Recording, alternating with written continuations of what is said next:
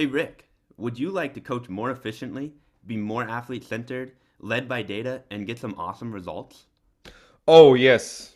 All right, well then Coach Tools is the coaching platform for you. Coach Tools is a coaching platform with all the necessary coaching tools in one place, from planning sessions to caring about your people. It is an easy to use platform for coaches, head of coaches, managers, and directors with an athlete centered approach. With efficient digital tools, you will save your time, improve the quality of your work, and enable you a way to succeed. Rick, why don't you go ahead and tell all the listeners all the benefits they'll get by signing up with Coach Tools?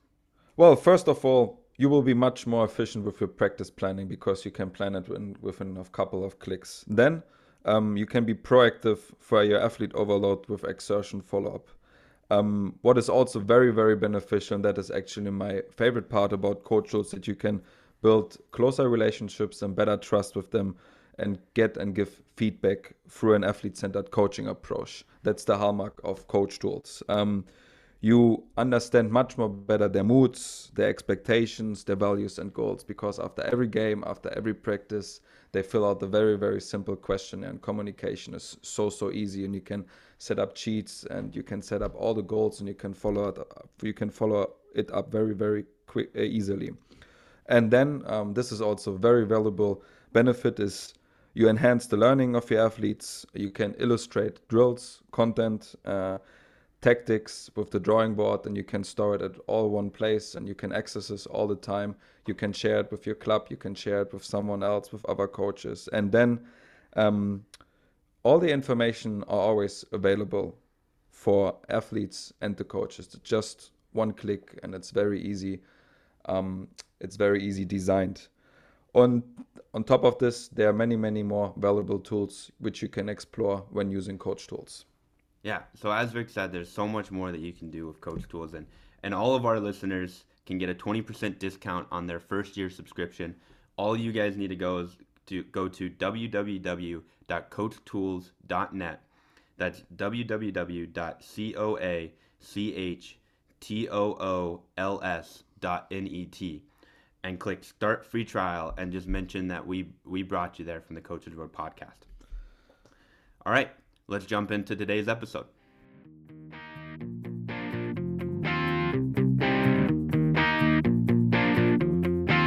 Hello, everybody. Welcome back to another episode of the Coaches Road podcast presented by Coach Tools.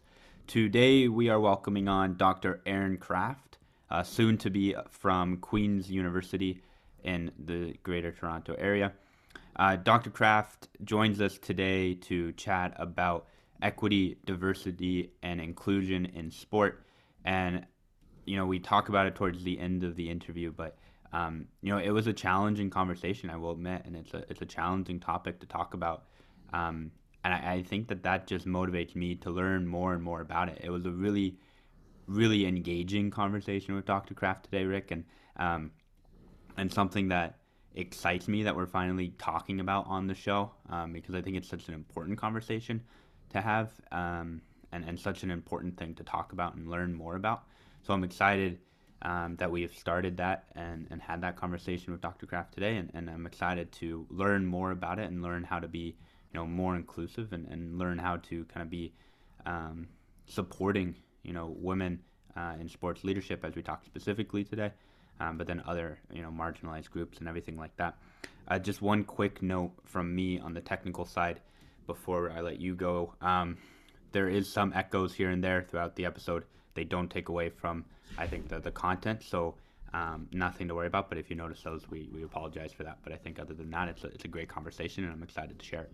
Yeah, it's definitely a very sensitive topic and definitely a very sensitive conversation. And in some situations, it was not easy to find the appropriate words to phrase specific things in the right direction, because it's very sensitive. Because you have to be very careful about your verbiage, and especially if you're not a native speaker, because sometimes maybe you say things how you want them express in your native language, especially if it goes a little bit quicker. But I think we have been trying our best to be very mindful of this and very respectful towards the topic, because the topic is very relevant, but again, it's very sensitive and not easy to find the right phrases and the right actions for it. But I think Dr. Kraft, she did an excellent job at answering our question and explaining the entire theme. And maybe what we can recommend before listening to this episode, just having a short view at the two papers we have been linking in the show notes as well, because it will help to proceed and to understand the conversation a little bit better. But now let's kick it over to Dr. Kraft, and we hope that everyone will enjoy the conversation as much as we did.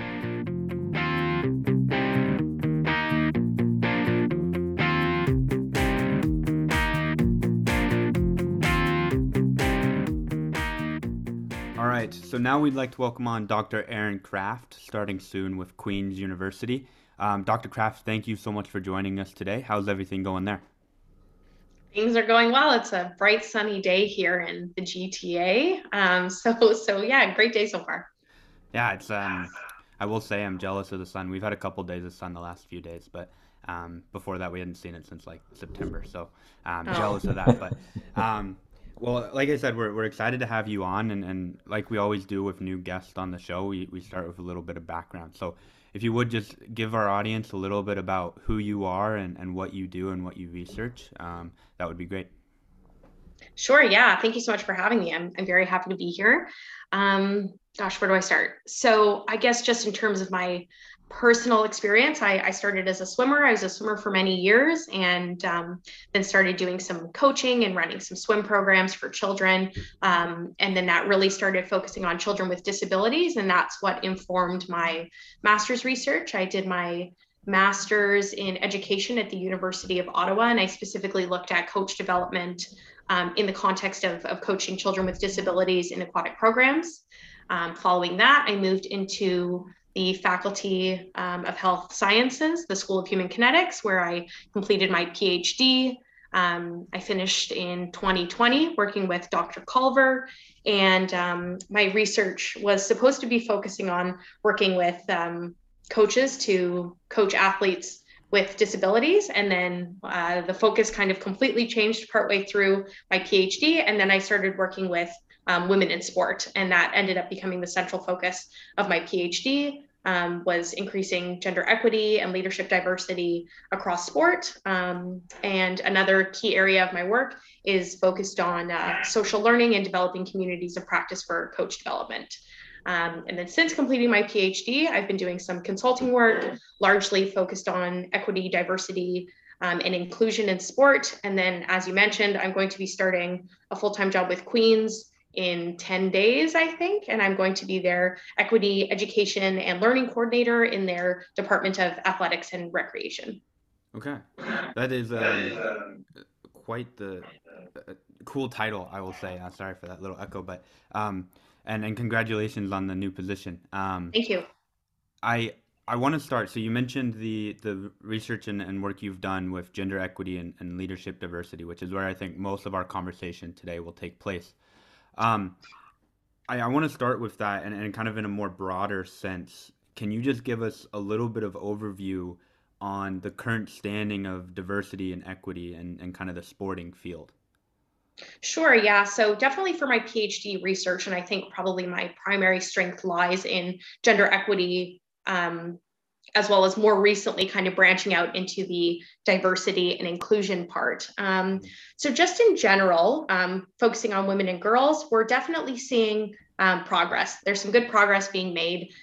We've seen for quite a few years now, specifically in Canada, where most of my research takes place, we're seeing more women in high performance sport, which is definitely some good news. So we're seeing some progress there, but we're still missing women and gender equity in a lot of key areas of sports. So for example, in leadership is still largely dominated by white men. So we definitely need to see a little more inclusion and gender equity there. As well as very recently, I guess in 2021, Lori Gano Overway, she is the editor of the Women in Sport and Physical Activity Journal. I read a paper of hers where she talked about how we need some more research diversity. So rather than just looking at the needs of women and girls in the context of increasing their capacity, we also need to look more at intersectional aspects of their identities. So we need to look at, not just women and not just girls, but, women who have disabilities and girls who are from, minority communities. We need to look at different parts of women and girls in order to continue increasing gender equity. Another amazing researcher who's done some work in that area is Dr. Nicole Lavoie. So we are seeing researchers starting to focus on this, but this is definitely still an area of need. We need more research and programming that focuses on the voices of all women and all girls. Also, there's a few other areas such as sports coverage. We're still seeing, quite a significant gender imbalance there in terms of the coverage of sport, particularly high performance sports. So there's still a fair bit of work to do, but we're seeing progress being made. Yeah, that's really good. I think like the progress that you can see being made. I think it's quite there's a lot of steps being taken, I think, in the right direction, right? Like you think about, and unfortunately, I still think there's few examples to lean on in kind of high performance in the leadership side of things. Like I believe it was the Canucks in the NHL that just hired Cami Granado, the daughter of one of our former guests, and that was an awesome news. And then I saw recently, I can't remember the exact title right now, but like Megan Duggan in hockey just took over a foundation for women's sports. I don't want to butcher her title, but she just took over a leadership position there. And so there's definitely examples, but unfortunately there's still that kind of few and far in between. Can you just, is there any like research or just kind of any feeling from you about the impact that those few examples have on kind of where this is going down the line? Definitely. Well, I think a big piece that I've noticed in my research and my personal experience is that having greater representation increases the number of women that are willing to take on those roles.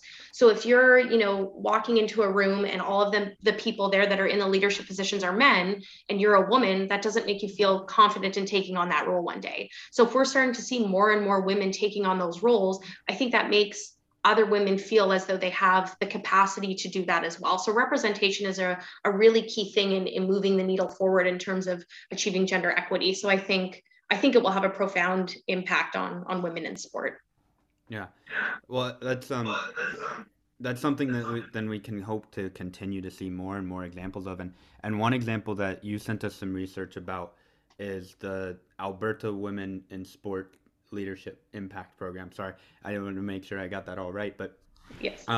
let's talk about that now, because I think that's one really powerful example of what a program can do to impact kind of the leadership positions that women hold in sports. So can you just give a little bit of background about that program, why that started, and kind of what it was? Sure. So that program was originally, it started off with Isabelle Caillé from the Coaching Association of Canada. She is currently the director of sport safety there.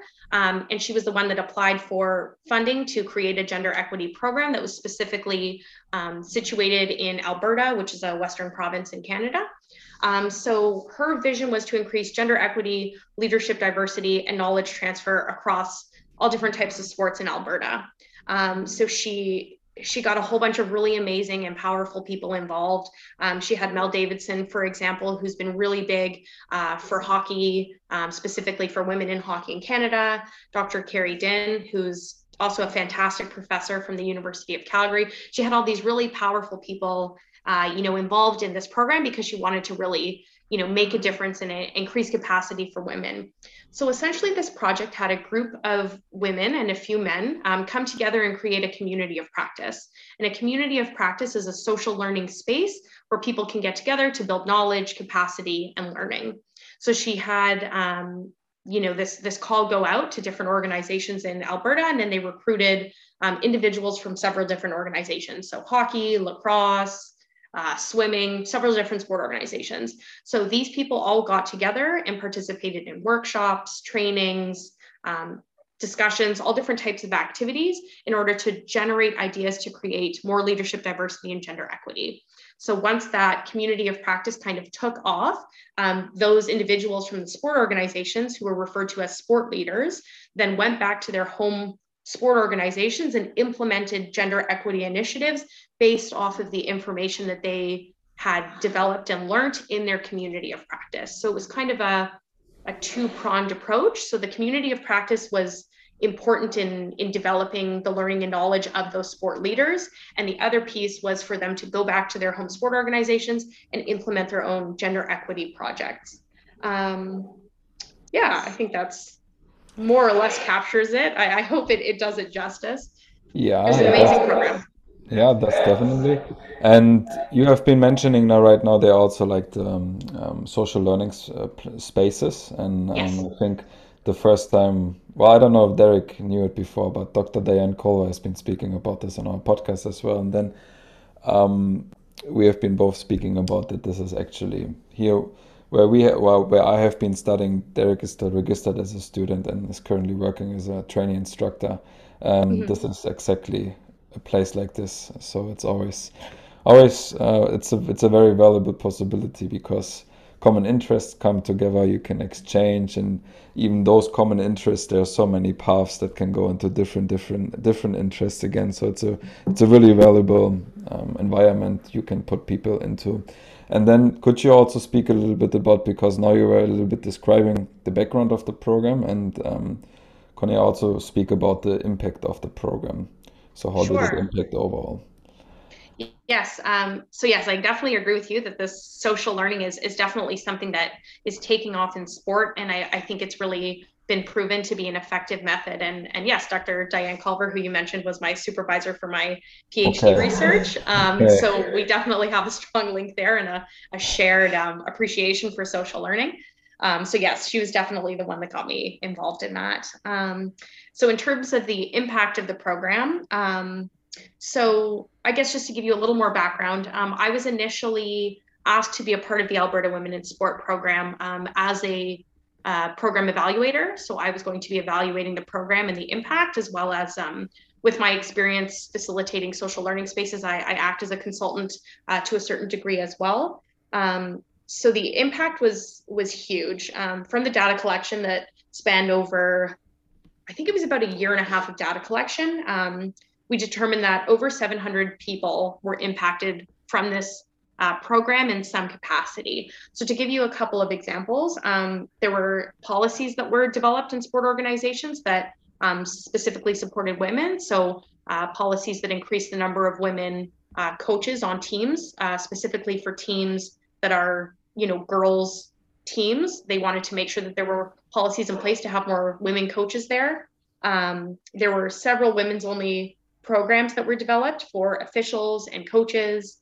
There were more girls centered programs developed, as well as some programs for Indigenous youth and newcomers to Canada, as well as mentorship programs to mentor young women into more leadership roles. So there were so many different programs and policies that were put into place that had long-term impacts. And I think another key piece that I think is often overlooked in communities of practice, excuse me, is the networking, connection, and friendships that develop through communities of practice. And, Rick, as you had mentioned, these spaces are for shared learning. And so everybody in this space had the same focus and hope to increase gender equity. So by being able to connect people that have the same shared passion really has, long-term implications. And I think these connections have carried far beyond the parameters of this community of practice. It's been done since it ended in June 2020, if I'm correct. And I still hear from these people regularly. So I think that was another really key piece that came out of this. Um, if I'm remembering correctly, it was 10 women were involved in the program originally, like 10 of the sport leaders. So 10-ish. So Okay. the originally I believe it was 12, but Okay. then people had to leave for various reasons, such Yeah. as changes in roles and things of that nature. So yes, approximately 10 organizations and 10 people were a part of this. It was, I want to say at the end it was 9 women and 1 man. Okay. So that's another key point. Sorry, just to quickly throw in there. As much as this program and gender equity and focus is focused on women, men play a very important role in this, which is part of the reason why men were involved in this, because men play an important role in championing women and helping women achieve those leadership positions. So I think that's a very important point to note.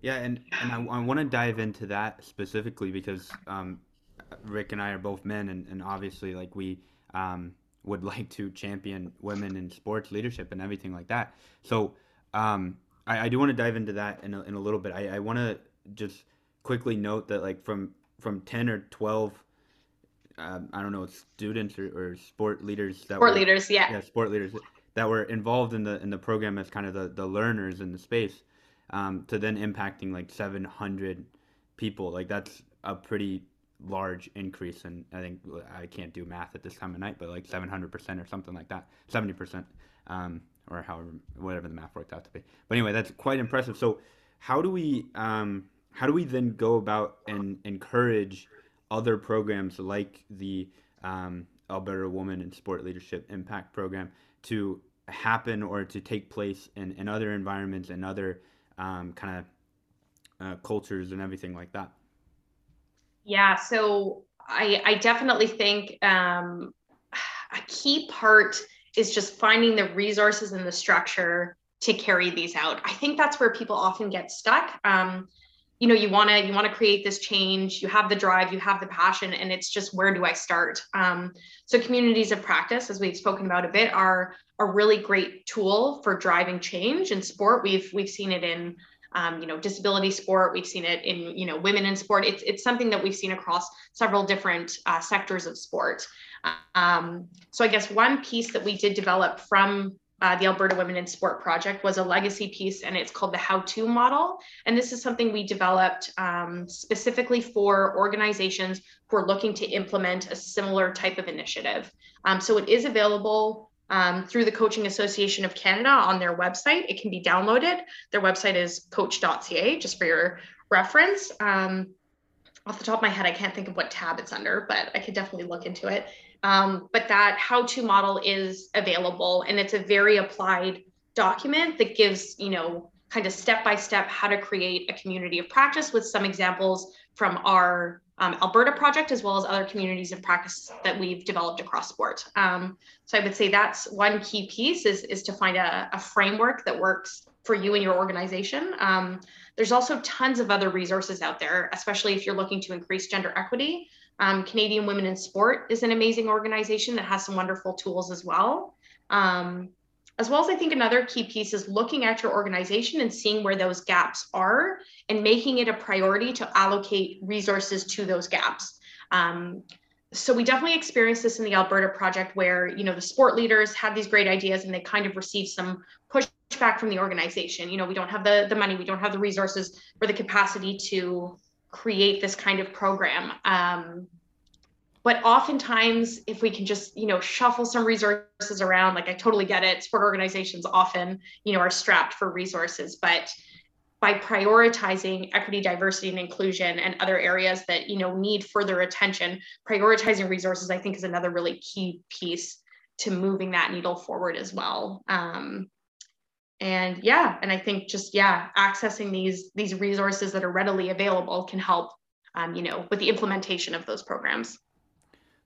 You mentioned one thing I want to touch on really quickly. There is like analyzing your program, analyzing your organization, and finding where those gaps are and how we can fill them.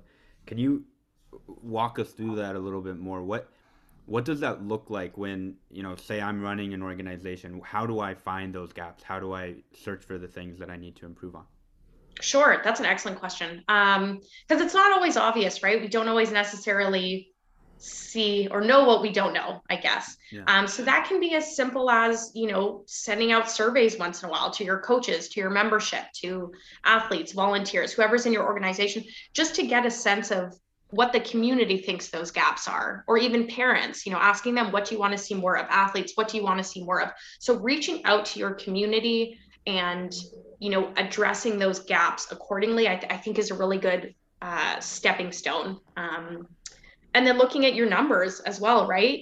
Looking at the demographic information within your organization and seeing, there are some sports that are predominantly white. And if you're seeing that in the demographics, maybe that's something that you need to address. That could be, a gap area. And through that gap analysis, you can determine, okay, like, this is an area that we need to work on. We need some more representation, and then take the necessary steps to move forward, whether that is developing a community of practice, changing your marketing strategies, your recruitment strategies, all of those kinds of things. But I think a lot of the time it starts with going to your sport community and seeing where those needs are. Yeah. And then you mentioned again a while ago, like the women only training programs, and is that just kind of any level? So whether it's an all girls team or maybe an all girls like age group, or however that works, and then also at the coaching side of things, so maybe a class for all female coaches, and then maybe even like going into the all female coach developers. Does that kind of expand through all of those different categories and levels and everything like that? Yes, it definitely does. In the Alberta project alone, we saw examples of literally all of those. There were girls only programs, there were coaches programs, there were officials programs, there were coach developer programs, and they were all, focused on women and women only programs. And I think a key part of that is it creates a space of comfort. Based on interviews and discussions I've had with women in sport, a lot of the time, there is this feeling of intimidation or a lack of confidence in mixed gender spaces, especially if women are trying to learn. Sometimes they don't necessarily feel comfortable asking questions or showing their vulnerability.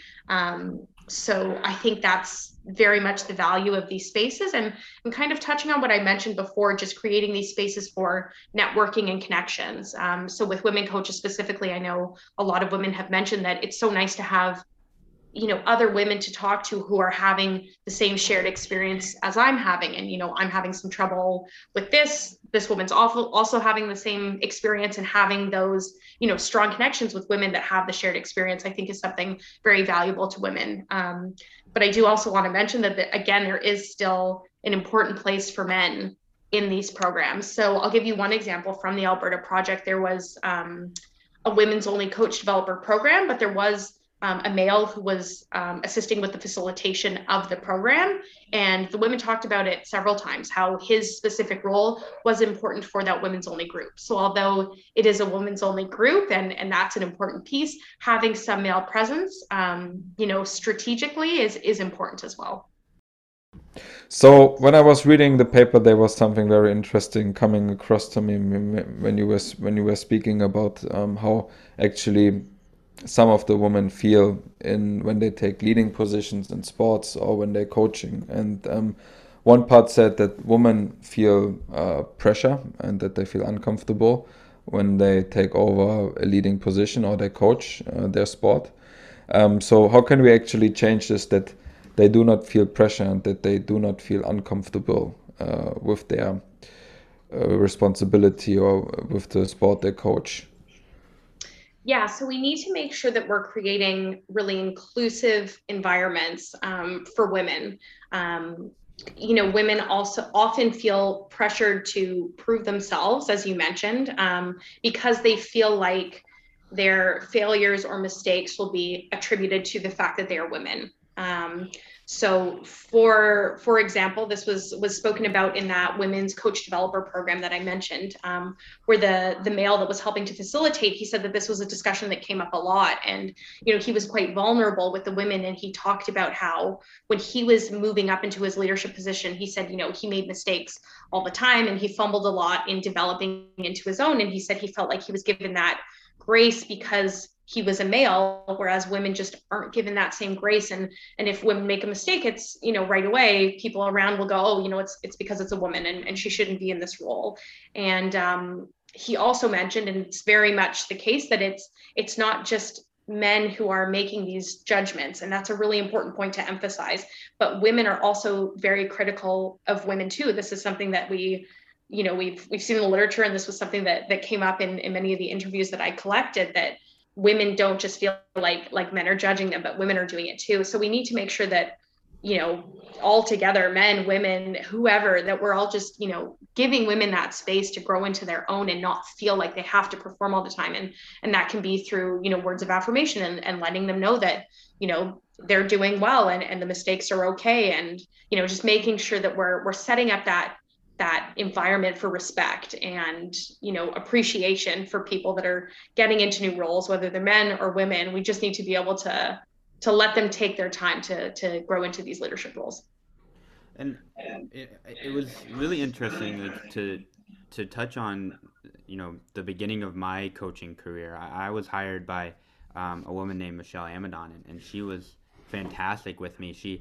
My third practice, she gave me the practice plan and said, "Hey, you're in charge today," and then kind of helped me through my mistakes and worked with me through my mistakes. Um, and I think that process, right, and that's how now I envision helping any kind of new coach that I bring along or I start with or anything like that. But just allowing that safe space for that coach to make a mistake, or that manager or director, or whatever the position is, to make those mistakes and grow into that position. As as one does, you can't just, no matter what it is, even if you're just switching from coaching U14 in one club to coaching U14 in another club, there's going to be learning curves as you learn the people you're working with and the culture and everything like that. So I think it's really important to just allow that space for the coach to grow into the role. And I want to ask again about the you talked about the comfort, but then there's two other C's in that article that you sent us, and we'll put the citations to those articles in the show notes so everybody can understand what we're talking about here. But there was also confidence and connection. So how can if you think again about the role of a male in that, in championing women in sports leadership, how do men play a part in also that confidence and that connection that help women feel more comfortable in their role in sports leadership?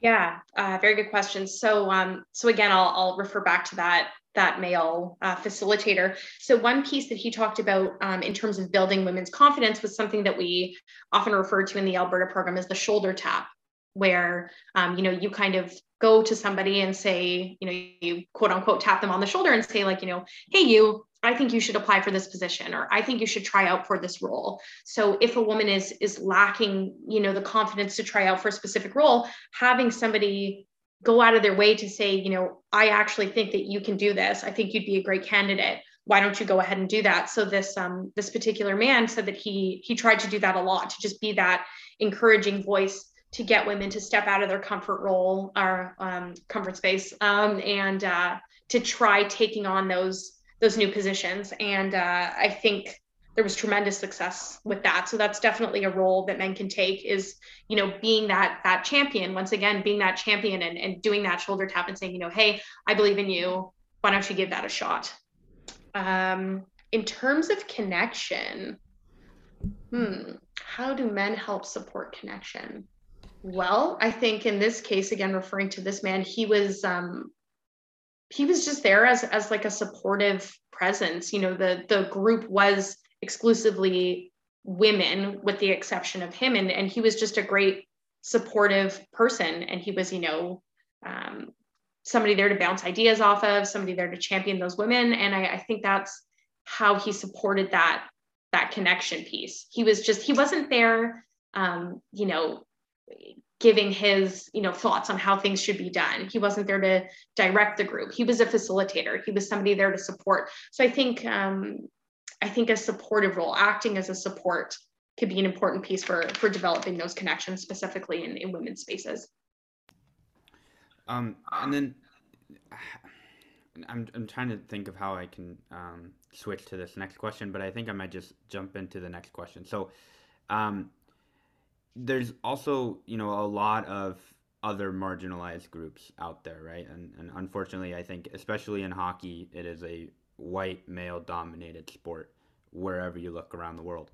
And I think a lot of sports are that way. So, how can the example that we've talked about today with the Alberta sports, or the AWISLIP. The acronym, yeah. How does that example, how can we translate that example to use with other marginalized group, and also bring up the equity when you think about, not just women, but also, African Americans and other races within other sports and everything like that? Yeah, so definitely using, the type of model that we used for the Alberta project, the community of practice model is definitely a model that can be replicated into other communities. So with the Alberta project alone, it was largely focused on, women and girls, but there were also programs that were specific to Indigenous youth and newcomers. So that's just a great example of how it can be applied elsewhere. Also, I guess just in my own personal life, I'm working right now on a grant application with an organization in Canada, and it's specifically focused on creating a program for new Canadians. And so, essentially, what we're doing is we're using the sport as a vehicle to create an inclusive opportunity for new Canadians to feel more largely integrated into Canadian culture. So I think a key thing here that will probably span across all communities that these types of initiatives are implemented into is that it should be focused on um, taking the information from the community and planning accordingly. So rather than coming into a community with a specific agenda and a specific sport that you want to implement, it should actually be the reverse of that, or at least in my experience, it should be the reverse of that, where you actually should be going to the community first, seeing what the specific needs and experience wants are of that group, and then creating the program accordingly. And that's definitely something that was done with the Alberta project as well. There was largely a bottom up approach and looking at the needs of the community, looking at the needs of the sport leaders, and then determining the programs and developing the programs and strategizing based on those specific needs. So I think that's how these models can be transferred into other communities by focusing on, using a user-centered approach and then developing the program accordingly. I want to touch on that because I think that is something that I don't think white men are very good at. And again, that's a generalization, but like, I think there's a good amount of examples throughout history of just going into a community and trying to put in your own program or kind of telling what the community wants. But then I think like the whole conversation that we're having today kind of reminds me of just, how where coach education is going overall. I would say today is just be user centered, as you just mentioned, and create safe environments for the people that you're working with, regardless of whether they're a male or a female, or any other gender or kind of any other race or anything like that. Just creating that safe environment, and it kind of comes back down to those central pillars, I think, of what it means to be a sports coach in general. How we talked about it a little bit about the finding out from our community about where our gaps are and things like that. Um, is there any kind of research or suggestions on how we find and now I'm just kind of trying to think of where I'm going with this again, but like how we find that information, like how does this community want to be involved with our sport? How does this community want to be involved with our program? And how do we meet the needs of that community when we think about whether it's ice hockey or swimming or anything else? Yes. So I guess one example would be, so if you're going to focus on, new Canadians, for example, because that's something we've been talking about a little bit, you might want to go to, so focusing on let's just say, sorry, what am I trying to say here? Let's say you have Syrian refugees, for example, and you'd like to integrate Syrian refugees into a specific sport.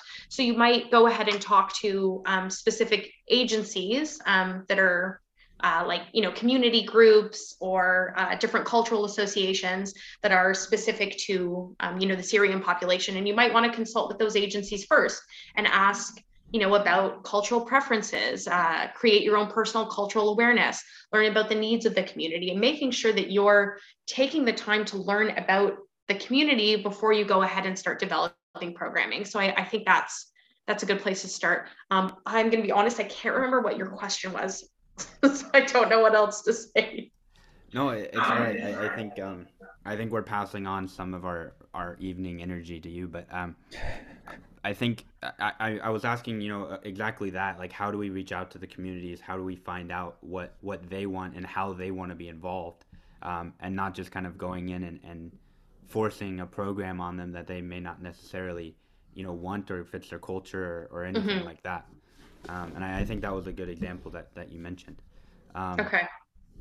And yeah, I think you answered my question. I think we have like one more kind of area we want to shift to now for this conversation, and that's going back to a little bit on the stuff we talked about earlier about how men can be involved in championing sports leaders, women's sports leaders. And you know, Rick and I right now we're just kind of coaches of individual teams. I have in my team specifically, I have 29 players and four coaches, and one of the players is a 12-year-old girl, and the other everyone else is um, you know male, and I think almost all but one is white. Um, how and like my question is like when we're in those environments, like how do we champion these ideas? How do we kind of push these ideas in those environments or in our everyday environments when we don't maybe have access to those resources that we need to create the programs or anything like that, or even be in the positions to create the programs or anything like that. Yeah, so I think something I had mentioned earlier was that shoulder tap, and that's absolutely something that can be done, for younger girls as well. Going up to a younger girl and saying, I think you should try out for that team, or maybe you should consider going to that competition. I think it'll be a really great experience. And again, just building that confidence through those small, motivating conversations or comments, I think just those alone have a really large impact in the long term. Um, Also, again, if you don't have the specific resources, this might be a more challenging one, but also being strategic in marketing. People want to see themselves reflected.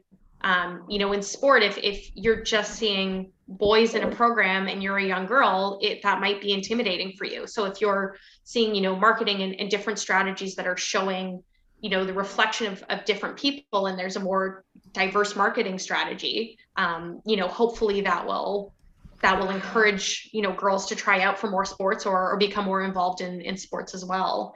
Also, I think another key piece for coaches is making sure that you have the capacity and the training or experience or confidence to modify your programming, so that you can create more inclusive spaces. So if you want to integrate more athletes with disabilities, or more trans youth, making sure that you have a strong enough knowledge of how to modify or integrate individuals into programs that make it a comfortable space. And that could be through professional development, accessing, more articles, reading. And I know coaches are always strapped for time. I know we're always trying to do a million things at once, but again, it's really about prioritizing, that time and making sure that you have the skills to integrate more diverse populations.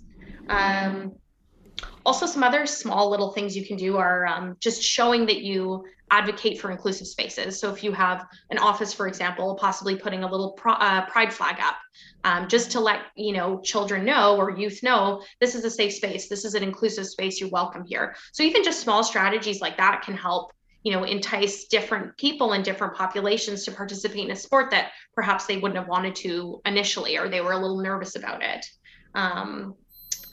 And I guess my one of my other suggestions would be, again, if you have the budget for it, to have tryout days for sports, and if you can try to make some of the equipment free or a reduced price. Again, to try to help different communities try out new sports, and trying to limit those barriers in access. That's definitely another thing that you can do as a coach if you have the capacity to do that. I think another really key piece, again, this kind of goes back to the professional development pieces, is being aware of your own, potentially oppressive behaviors, or certain things that you might do that you don't realize might be affecting other people. So something that I've seen a lot recently in the literature is microaggressions. This can be a topic in and of itself, so I'll just very briefly touch on it. But I think it's a key thing I've seen come up, so I want to make sure that I mention it. So microaggressions are to briefly summarize, just things that people will say or do that can potentially be quite harmful to others. So I'll just give you a couple of really quick examples. If you have, a new athlete that's, has a East Asian descent, and you go up to that individual and you say, you know, where are you from? And the person says, I'm from Toronto, and you then respond with, well, where are you really from? That's a pretty good example of what a microaggression is, because this individual, you know, doesn't look the way that you expect them to look. You're assuming that they couldn't possibly be from Toronto. So you know, that has pretty big implications on that individual's well-being and their feeling of you know, safety and inclusivity in the space that you're cultivating. So I think just being really reflective of your own practice and the language that you're using and the words that you're saying, and again, constantly developing yourself as a professional, I think is something that all coaches can do in order to create more inclusive spaces. Now you mentioned about, for example, the marketing to enhance like or to increase the diversity and equity and sorry, how do you pronounce this word? Equity. Equity in the sports context. But how can we maybe, I don't know if change is the appropriate word, but how do we can maybe enhance that? Because I can imagine that, like, for example, if you have, for example, you have a commercial for, let's say, for example, handball, that we want to become more diverse and more equity orientated, that we want to work more equity orientated. How do you can help people that, because there may be some people out there who would like to do it, but they don't they don't want to go because they don't feel comfortable to go. It's nothing to do with getting outside the comfort zone. I don't think that's fair to say, but just because they're afraid of getting really judged and based because they've maybe had previous bad experiences. So how can we consider this as well, including this maybe a little bit in the marketing process, if it's fair to say? I don't know. Yeah, I just want to quickly ask you a follow-up of that question. So are you asking how we market? I guess I'm just not completely understanding that piece you asked about like people that would have a previously bad experience. Yeah, so for example, if I just go with my friends and play handball, um, Mhm. and I feel like okay, but I feel like that's based on the environment, based on the social learning space. I feel very uncomfortable based on the comments and based on how I'm received and based on how I'm treated there. And but I feel the desire to keep playing handball, for example, and I see that the commercial or something is like, or I see a club who's recruiting handball players for recreational purposes, but I want to go, but I'm afraid of going because of bad experiences. So I don't mean just in I don't mean in this case, but I mean just in general, like, for example, what we have been speaking previously now about as well, that overall, like, how do we can, like, even though it's marketed, but how can we help people that they don't feel afraid of going there if they, for example, if they have a different culture background, or if they have a if if they are not used to equit. I don't. Maybe I can rephrase this question and ask again. Well, I think just what you just said, like 2 seconds ago, I think one piece that you brought up that I could definitely speak to is you Oh yeah, said, you know, people that have different cultural backgrounds that maybe yeah, don't yeah, feel yeah, yeah, comfortable. So I think, I guess one strategy you could use would be if you have several coaches that speak multiple different languages, advertising that on your website. That might not be something that people will just know, yeah. that, you know, this sport, there are coaches that speak 6 different languages. That might be enough for somebody to say, oh, okay, like there's a coach there that speaks the same language as me. That will make me feel so much more comfortable trying that sport out. Just knowing that there's somebody there. I mean, that's just one example. There are several different things you could do, but just being deliberate with trying to provide you know, different examples of diversity and different ways that people can be included into the program. So that would be one example of that. I think that's a really good example. Yeah, yeah, I think so too. And I have one more question before we get to the final question for the interview. And you mentioned, you know, making sure that you have the knowledge and the skills in order to you know, include diverse groups and everything like that. And you know, I'm just curious because, you know, the three of us, we've talked about it. off of the recording and said like how sometimes like this topic is quite uncomfortable to talk about, or quite, there's a lot of nuances, so you have to be kind of careful about what you say and how you say it and everything like that.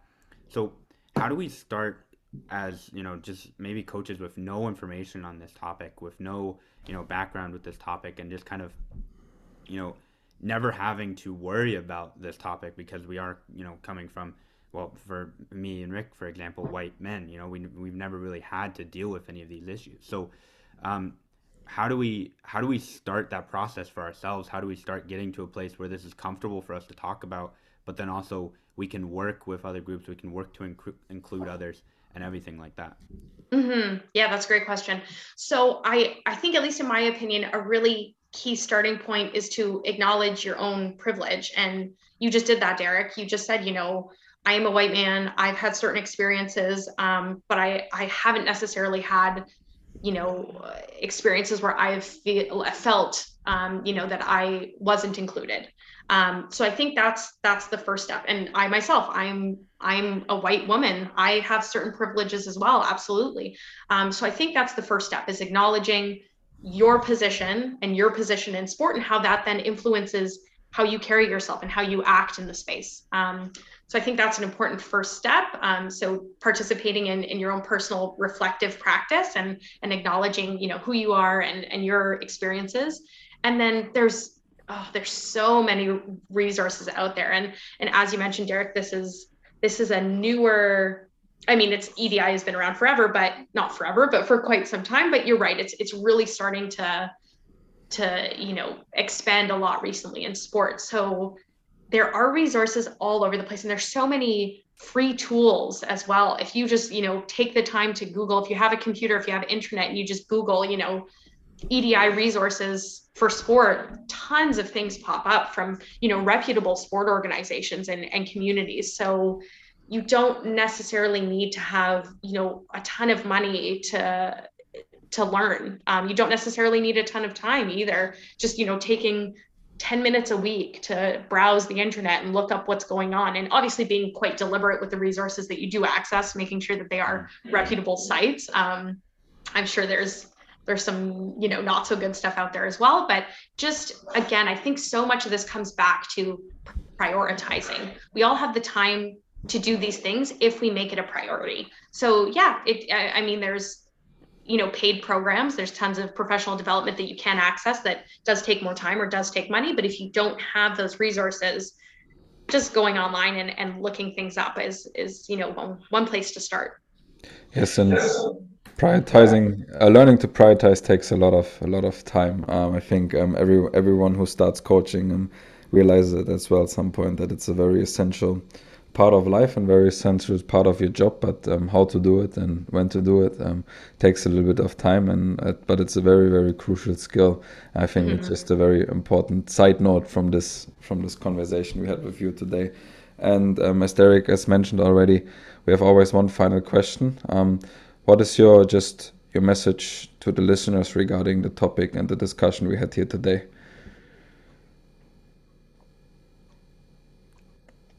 What is my message? Oh gosh, I feel like there's a lot of pressure. I gotta do a good one. No pressure.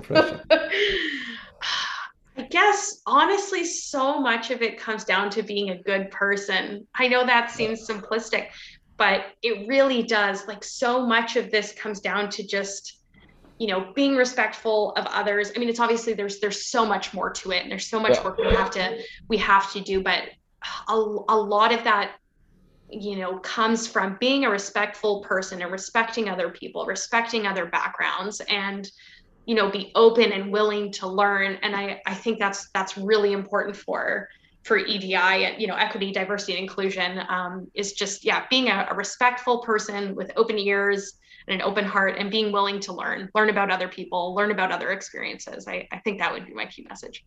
Yeah. All right. Well, Dr. Kraft, thank you very much for joining the Coaches Road podcast today, and talking to us about this new topic for us. And I think I learned a lot, and it was a really interesting conversation. And there's definitely some pieces I'm going to take away, and some pieces I'm going to prioritize in my own learning here in the next coming months. So thank you, and we appreciate your time, and best of luck starting at Queen's University in 10 days, I believe you said. So that's exciting. Thank you. Thank you so much. It was really great to be here. I very much appreciate it.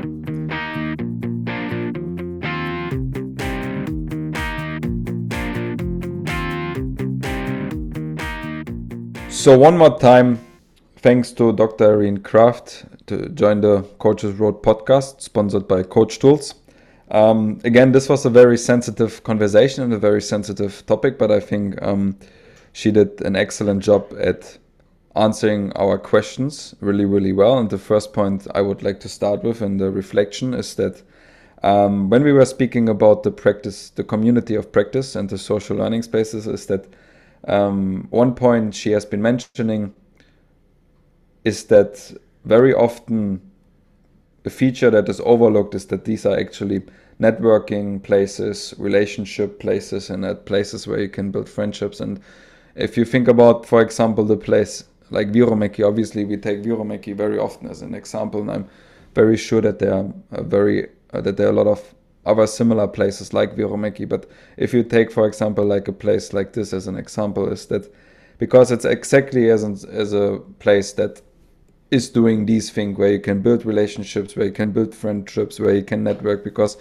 if I, for example, think about myself, I've started the studies in 2018 and you came in 2019.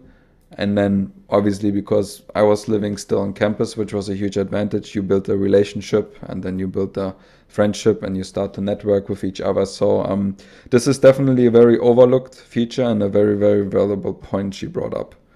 Yeah, I think so too, and it plays into the connection piece that one of her articles was mentioning about, like how the Alberta project, as she was shortening it, how that added to the connection that the women felt to the other women in the program and the other sport leaders in the program, and I think that is such a valuable piece because the whole base of social learning spaces, it comes from social learning theory, which says that humans are social by nature, and that's how we learn by nature, is by interacting with others and interacting with our community and with those around us. So I think that is such a important piece to note from communities like that.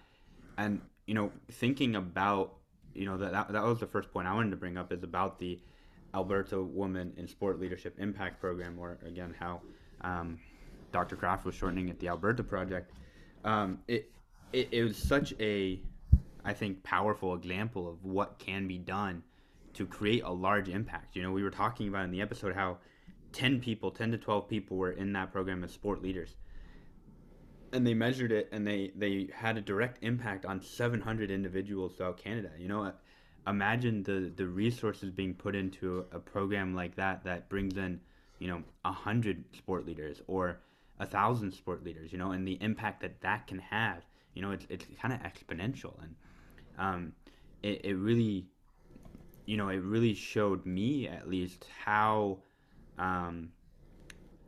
big of an impact some small project like bringing 10 sport leaders together like that can have. And I think that is why it was so powerful to me, is because it shows that it is worth investing the resources in to programs like that, and it is worth investing in women as sports leaders and everything like that, because it can make such a big impact. And I think that it was such a cool project, and I really liked how Dr. Kraft was speaking about it, and kind of she was very proud of the project, as she should be, and even in her role in the project and everything like that. So I think that was a really, really interesting example of what can be done to increase equity, diversity, and inclusion in sport. Yeah, and I think definitely adding to your point, that definitely projects like this definitely deserve more attention and more recognition in the sports world, because as you've been describing, it had a huge impact in whole Canada. So I think it's definitely valuable to have a look at this paper, and definitely valuable to have a look at actually the what's the right word, that actually the influence of the project on the entire nation. So I think it's very, very very, very valuable. And something else she has been mentioning is that when we were speaking about like overall the community and how we actually want to, or I think you asked about how do we actually can enhance the community, and in other words, how do we can actually close community gaps, is that, and she was providing very, very simple tools, for example, something just sending out a questionnaire and reaching out to the community and just making sure that you communicate with them. And I think on top of this, after sending the questionnaire, I think it's very important to follow up on this questionnaire as well, and then also to stay in touch. I know we have sent out few questionnaires and we have been discussing that we want to send out more, and I think it would add a lot of value as well, because then we can also get a little bit more from our perspective, a little bit more external input, and then we can also work a little bit more closely with the community and close some of our gaps as well. Yeah, for sure, and then that's exactly what those should be used for, right? Is of identifying and closing your gap. So, um, it's definitely something that I would be very interested in reaching out to our audience about, and something that we should do in the near future for sure, because I think that you know, there are pieces of the coaching world, there are topics in the coaching world, there are areas of what is coaching and everything like that we're missing for some people, and it would be interesting to get their feedback and how we can close that gap with what we're talking about on the show.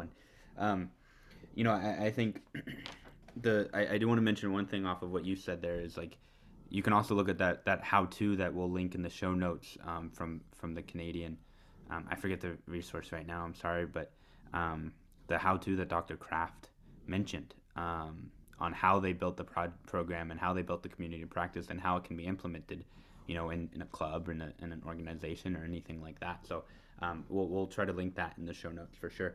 um, I think another thing that I wanted to talk about, is the idea of the shoulder tap that she was mentioning. And I think this is such a powerful tool because, um, when I was doing some research for my thesis, I was researching social learning spaces because I'm doing, you know, I'm assessing the value created in our program. And um, there's this idea in social learning spaces. You have to have There's three dimensions of participation, and the first one is that you have to care to make a difference in your own world. And um, you know, I think there's a lot of people out there, and the authors, Wagner Trainer, they both were mentioning that it's quite common for people from marginalized groups and people from groups that are underrepresented and everything like that to feel like they can't even make a difference. That they don't have the power, they don't have the resources, they don't have the voice, to make a difference. So that that ability and that care to shoulder tap someone and say like, hey, you should go for this position. You can do it. You can make a difference, and you can kind of you can make it in this world of sport leadership. It's something that I think it should be more commonplace, and that's just believing in people. It's believing in women. It's believing from people from marginalized groups, and it's just kind of championing their voices. And I think it's such a powerful tool that should be used more often.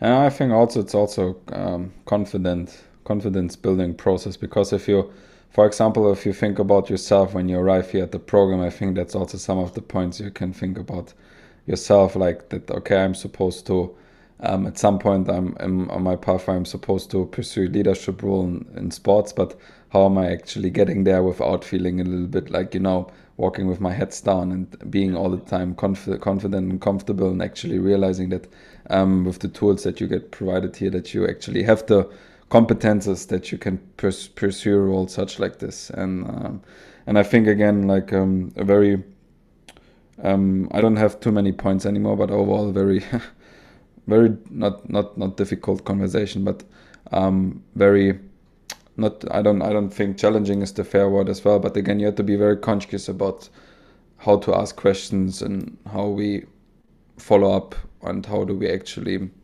interact during this whole 50 minutes here today with Dr. Kraft.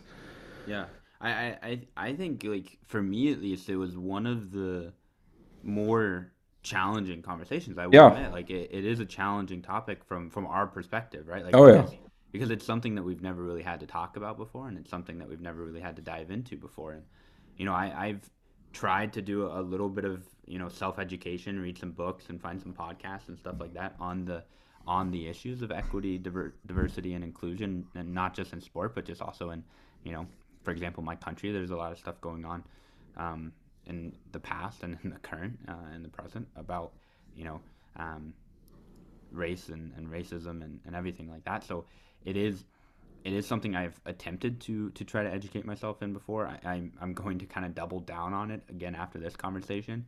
This conversation kind of remotivated me to learn about this topic because it is so important, and you realize, I think just talking about it, as short as we did today, 50 minutes, that you really don't know much. As a white man, you really don't know the impact that you can have just like subconsciously, just by existing, and then also just by how you interact with people in the workplace and your community and everything like that. So, I think it is so crucial, and that's why I asked her at the end, like, how can we start? Where do we start?